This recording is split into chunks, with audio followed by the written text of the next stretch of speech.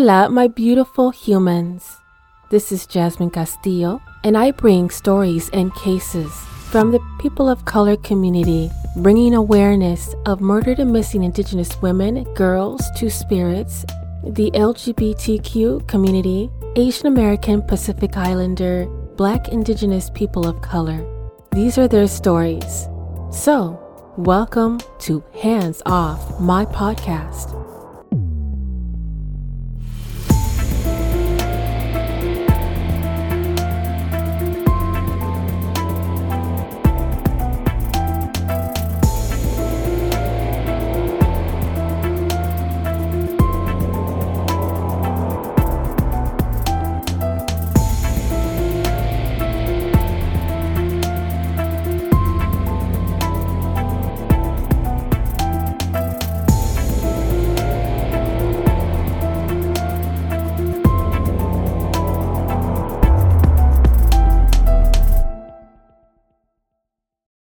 Paula was a wonderful sister, a wonderful aunt, a dedicated nursing assistant. She loved life and she had everything she ever wanted. She was able to treat herself with vacations and traveling. Unfortunately, in September of 2019, Paula was prepared to take a connecting flight out of the Dallas-Fort Worth International Airport. Then, she walked out of the terminal and was never seen again.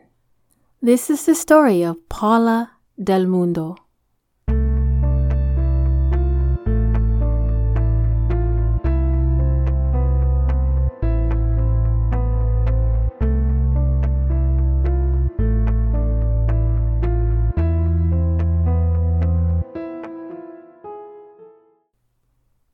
As we continue the month of June, we are celebrating Pride Month. The episodes in June are all pertaining to the LGBTQ two spirits. Paula Del Mundo falls under transgender woman. And I would love to provide some education, just some tidbits that would be very informative as we continue on talking about the story of Paula. LGBTQ people, transgender, are disproportionately facing discrimination and violence in the United States. What does it mean to be a transgender? A transgender person, or person whose gender identity is different from the gender they were thought to be at birth. Trans is often used as a shorthand for transgender. So for example, when we're born, the doctor automatically identifies whether we are male or female based on our anatomy. But some people's gender identity, their innate knowledge of who they are, is different from what is initially expected when we are born. A transgender woman lives as a woman, but was thought to be male when she was born. A transgender man lives as a man, but was thought to be female when he was born. And what is the difference between sexual orientation and gender identity? Gender identity and sexual orientation are two different things. First, gender identity refers to our internal knowledge of our own gender. If our knowledge is that we are a man, or woman, or another gender. And sexual orientation has to do with whom we are attracted to. For example, a transgender man may be primarily attracted to other men and might primarily attracted to women or have any other sexual orientation. And so why am I hitting on this subject? Why is transgender equality important? Transgender people should be treated with the same dignity and respect as anyone else, to be able to live and to be respected according to their gender identity. A lot of transgender people are facing serious discrimination and the mistreatment at school, communities, work, families. There is 331 reported murders of trans and gender diverse people in 2019, which is 10% of the murders are from Texas. I will also provide additional resources on frequently asked questions in regards to trans equality, as well as other additional information that I would love for you to educate and support and understand and embrace.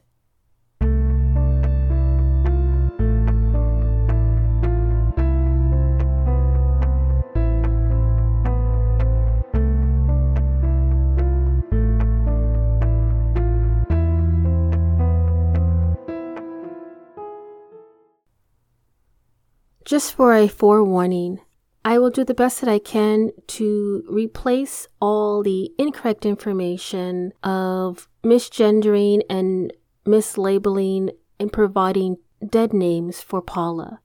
In some articles and resources, they identify her with her dead name or mislabeling her as a male gender. Paula Del Mundo was the 9th in a family of 12 children and the youngest child.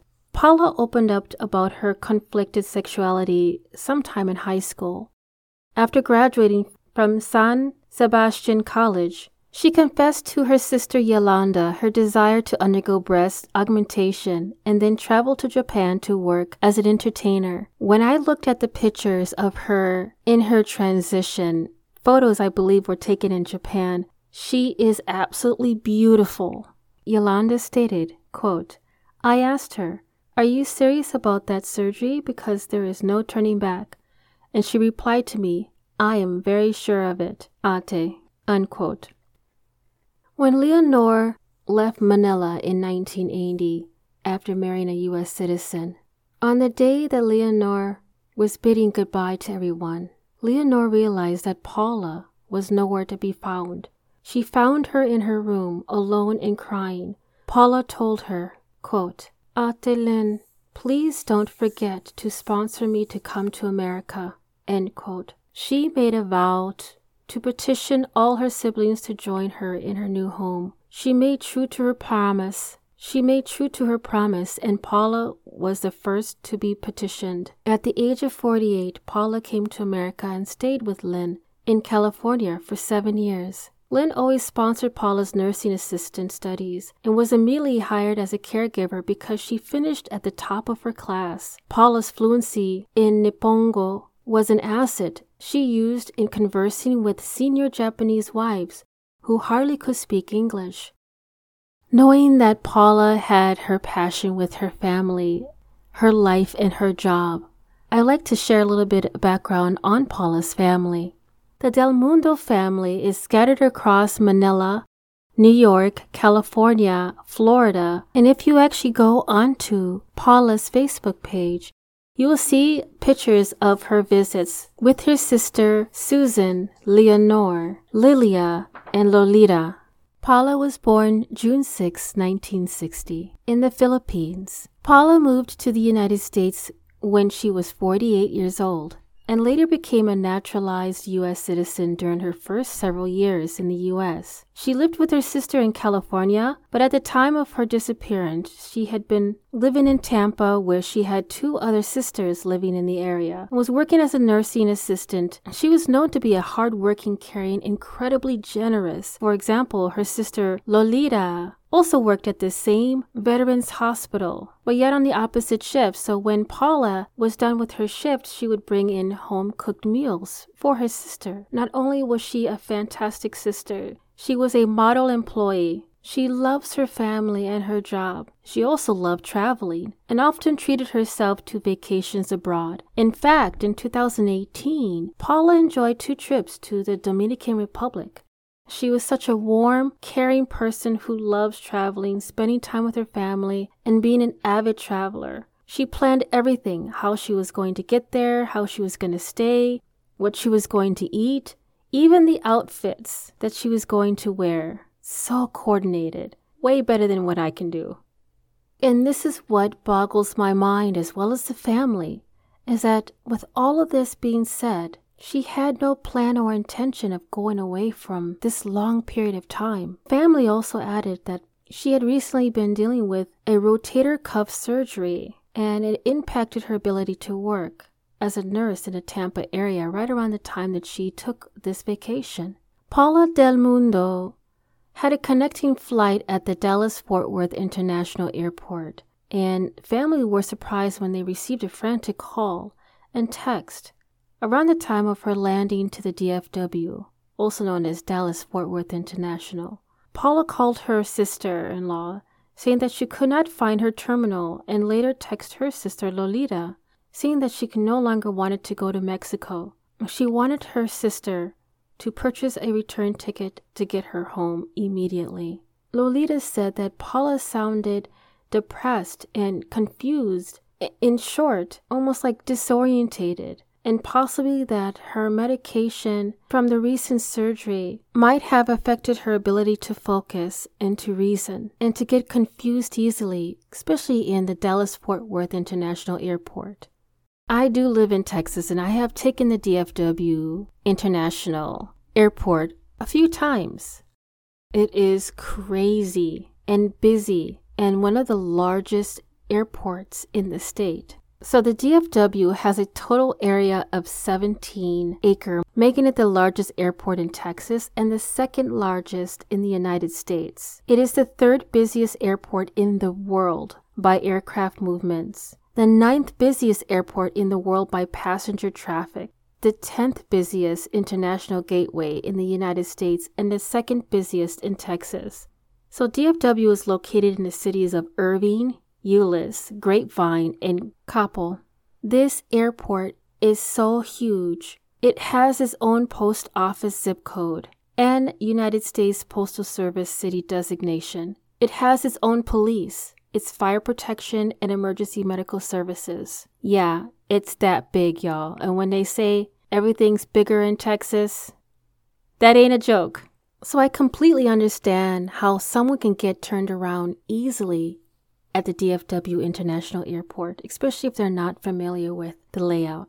So the pain medication from the recent surgery she had to fix for the rotator cuff injury has been causing her a lot of pain, and it was affecting her ability to do just the bare minimum of focusing and rational decision making. And one of the warning signs that Lolita knew that there was something completely wrong with Paula is that she had requested to come back home after she had scheduled this vacation to Cozumel, Mexico for months. So Lolita arranged a flight home for Paula like she requested.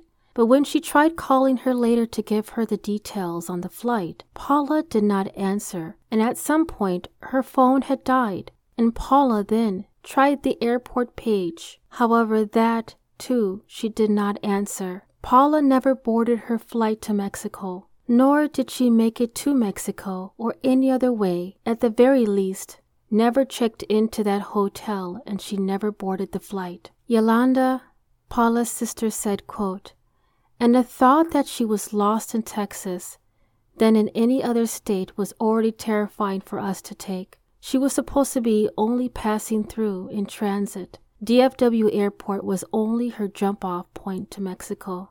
End quote.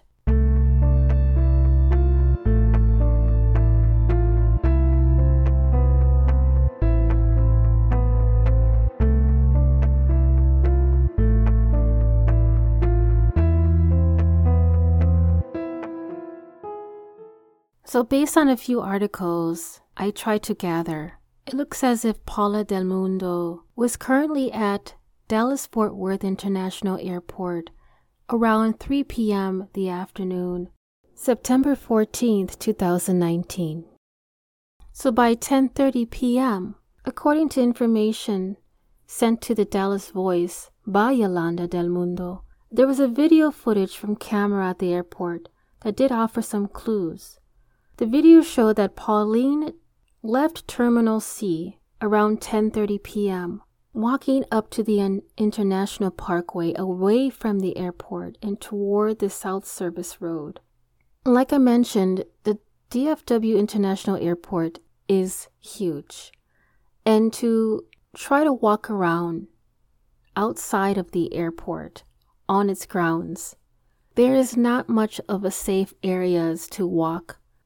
So I can visualize her walking 2.5 miles up this International Parkway away from the airport and then toward the South Service Road.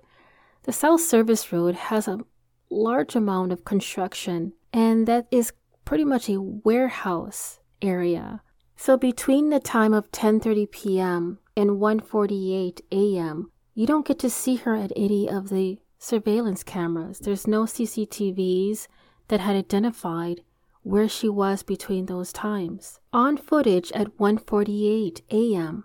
the following day, September 15th, 2019, you can see Paula walking the South Service Road Coming south, she walked by a valet gate, seen on the footage, going towards a warehouse district. She walks across the street from the warehouse and sits on a curb on the south end of the official warehouse district off the intersection of South 20th Avenue and South Airfield. So now here is Paula sitting on this curb for about 2 hours. So by 3:52 a.m., September 15th, she abruptly stands up, walks away, goes around the corner, heading east. East, right around this area, is the DFW airport sign. And in the footage, you can see that this sign has obstructed our view to see her.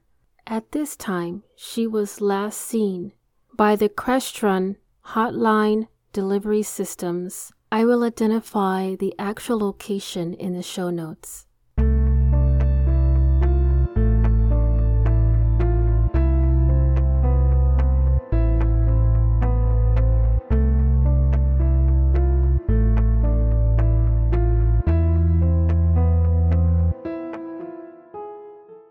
So if we review this again, this actual location and its intersection is surrounded, like I mentioned, construction, warehouses, ditches, swampy area, wooded bush area, ravines. This is very hard to do any type of searching, especially when you have a small amount of people doing that search. But nonetheless, it is not impossible. So what has the family done in this search? Now, as I mentioned earlier, her family did try to get a hold of her regarding her return flight to Tampa, and they couldn't reach her. She never boarded the flight, and now this obviously caused a lot of worry for Paula's family. They decided to take action immediately and filed a police report, putting Paula on the National Missing and Unidentified Persons Systems, or NamUs, to give law enforcement at least some lead and information. In some of the articles, as well as some of the missing reports, they've misgendered or dead-named Paula Del Mundo. The only time that this would be relevant is because Paula, even though she was full transitioned, she had not legally changed her name. So on her passport or our ID will have her birth name, which is Paulino Norberto Del Mundo Japor Jr. She is listed like this through the Charlie Project, as well as NamUs. Yolanda and her sisters announced the tragic news on Facebook, and from that moment on, their walls have become a streaming repository of police updates, photos, people to contact, news reports, messages of encouragement and support of all sorts of questions which they had painstakingly answered. Lolita also filed a report at the Tampa Hillsborough County, where Paula was a resident of the area. On September 20th, Lolita and Yolanda decided to go to the DFW and do their own search and contacted the airport authorities. The DFW Airport Public Safety was the first to investigate and confirm that the last clothing worn by Paula was on footage.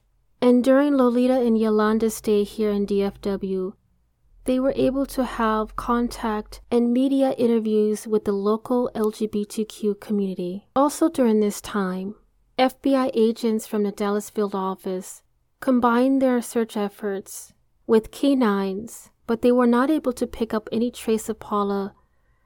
Investigators also checked bus routes and other rideshare services.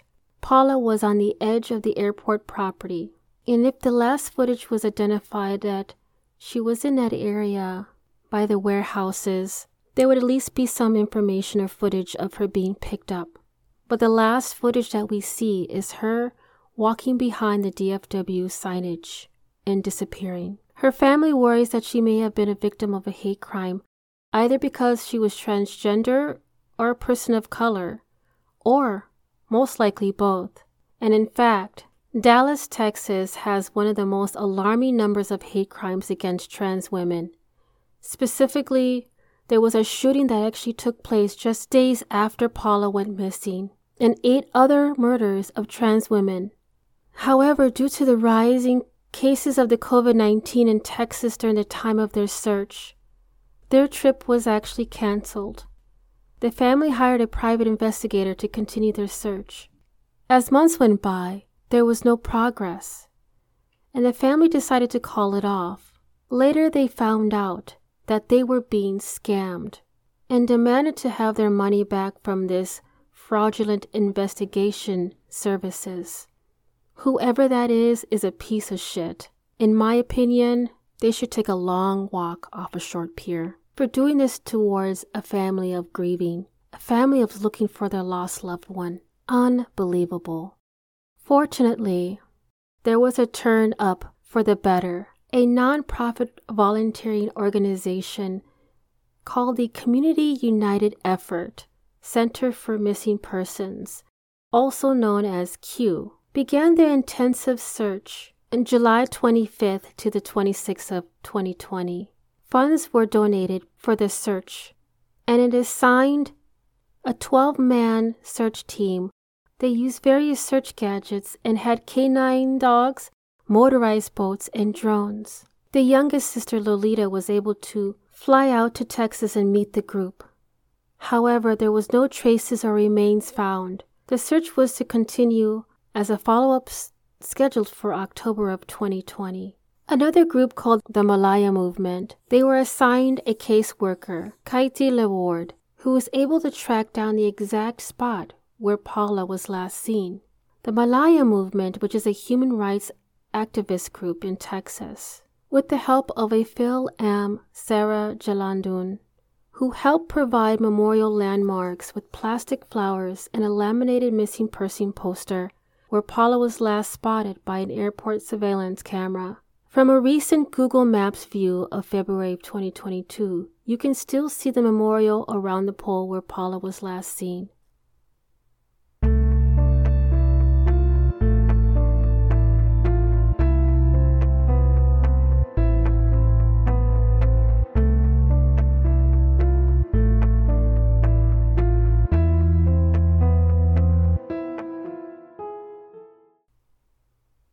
Okay, so here are the questions that I have gotten either through reading articles and resources as well as my own opinions. What could have happened? And one of the things that CCTV footage caught while Paula was aimlessly walking through the huge DFW airport premises, there was a point where she had a yellow nautical bag with her.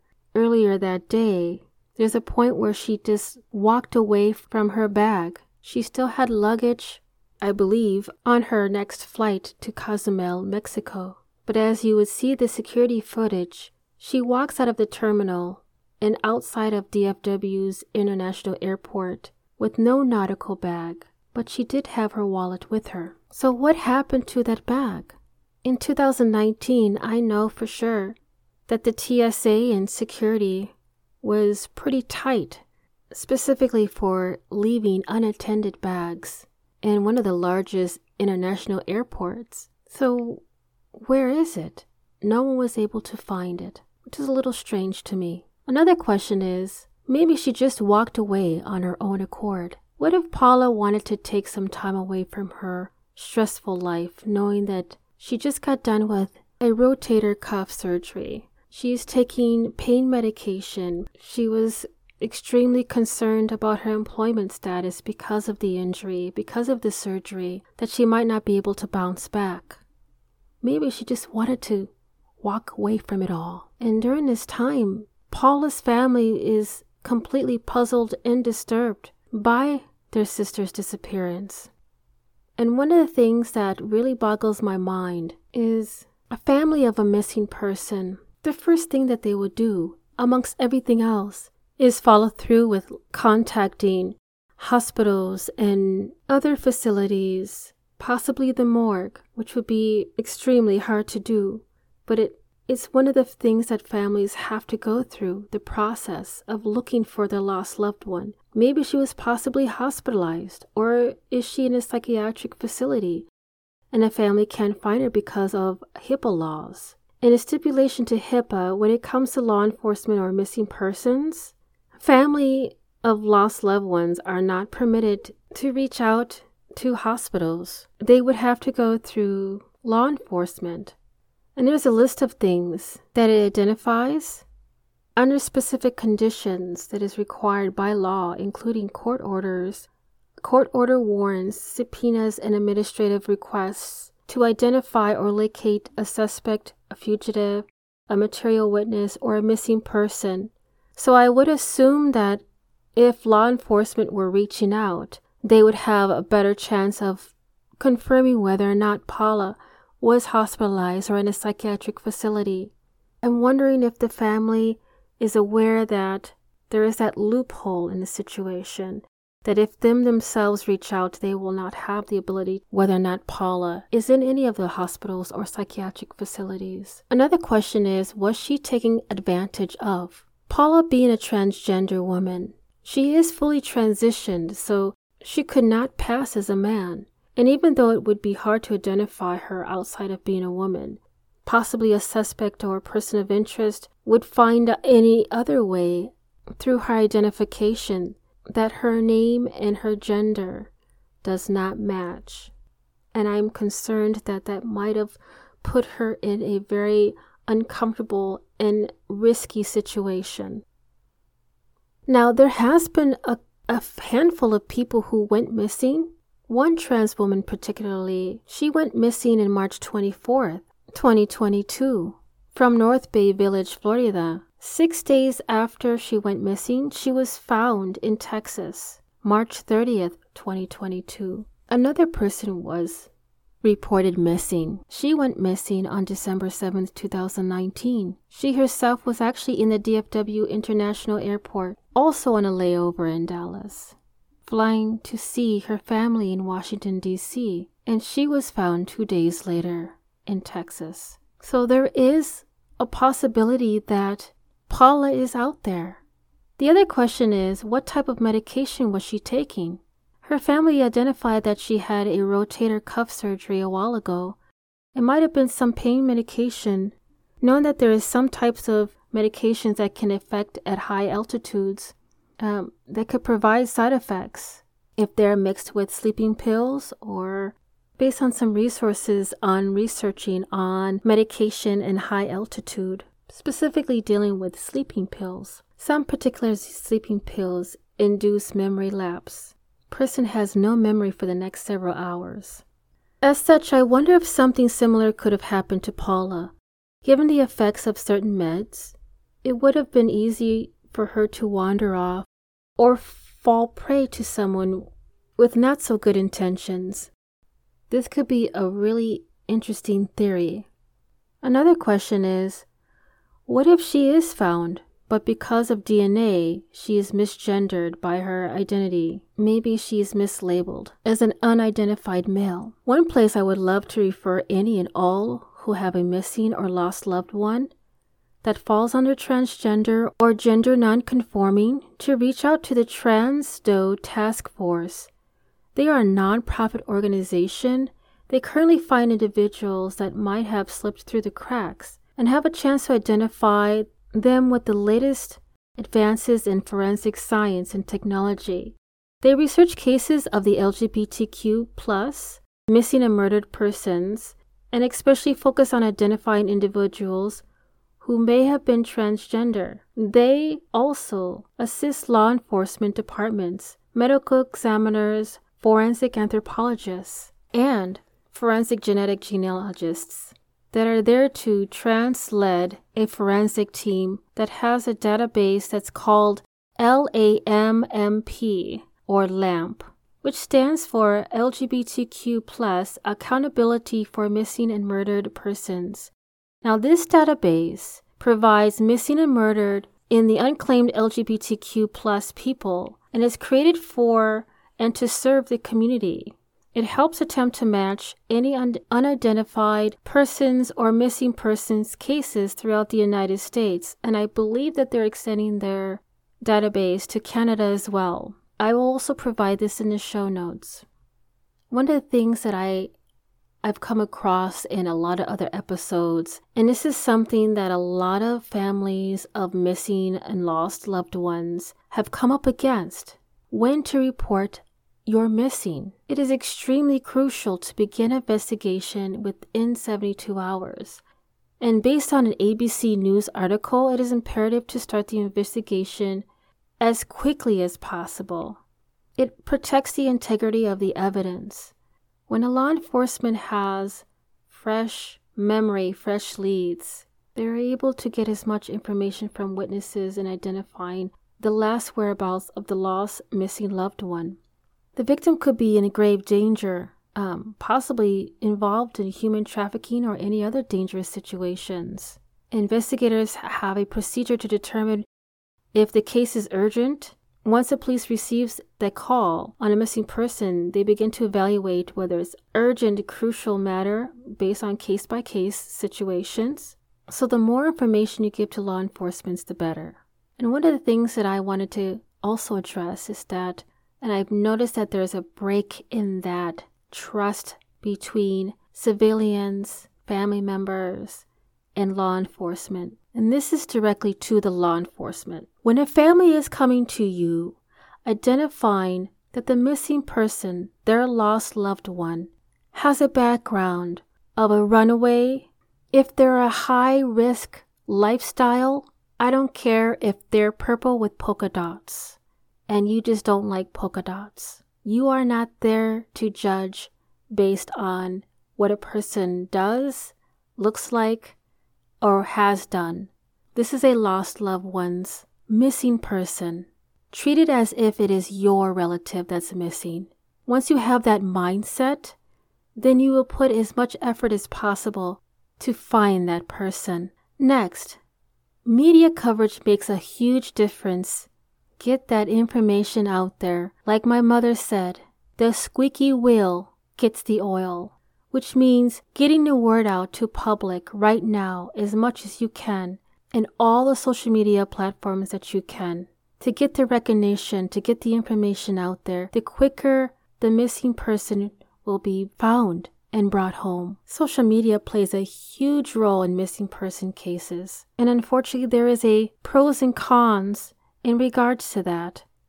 Women receive nearly 12 times more media coverage on average than male victims. Unfortunately, there is a phenomenon called missing white women syndrome. White young female victims, often college co-eds or mothers, definitely get the most amount of attention, 3 times as much total media attention than a minority.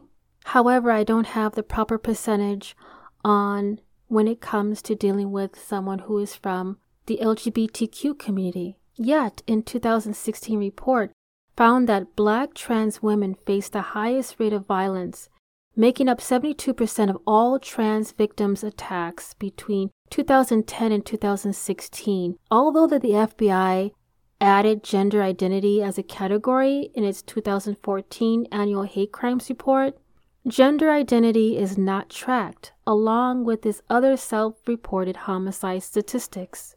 So not even that the FBI missing person website keeps tracks of transgenders or gender non-conforming persons that are currently missing, not to mention also that the majority of the transgenders are misgendered or dead named in their posters, which makes it harder for them to be identified. Lastly, it is not necessary to wait 24 to 48 hours before filing a report.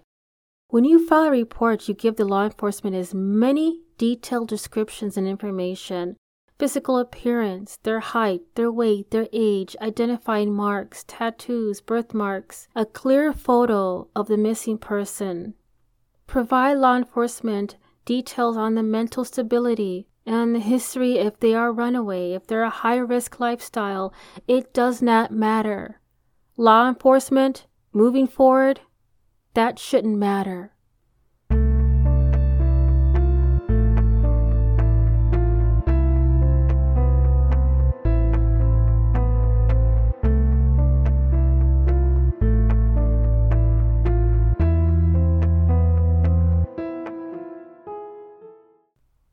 So as a recap, Paula Del Mundo, born June 6, 1960, disappeared Dallas, Texas on September 15, 2019. She was 59 years old. Paula is a transgender woman. She is fully transitioned. She is recovering from a rotator cuff surgery.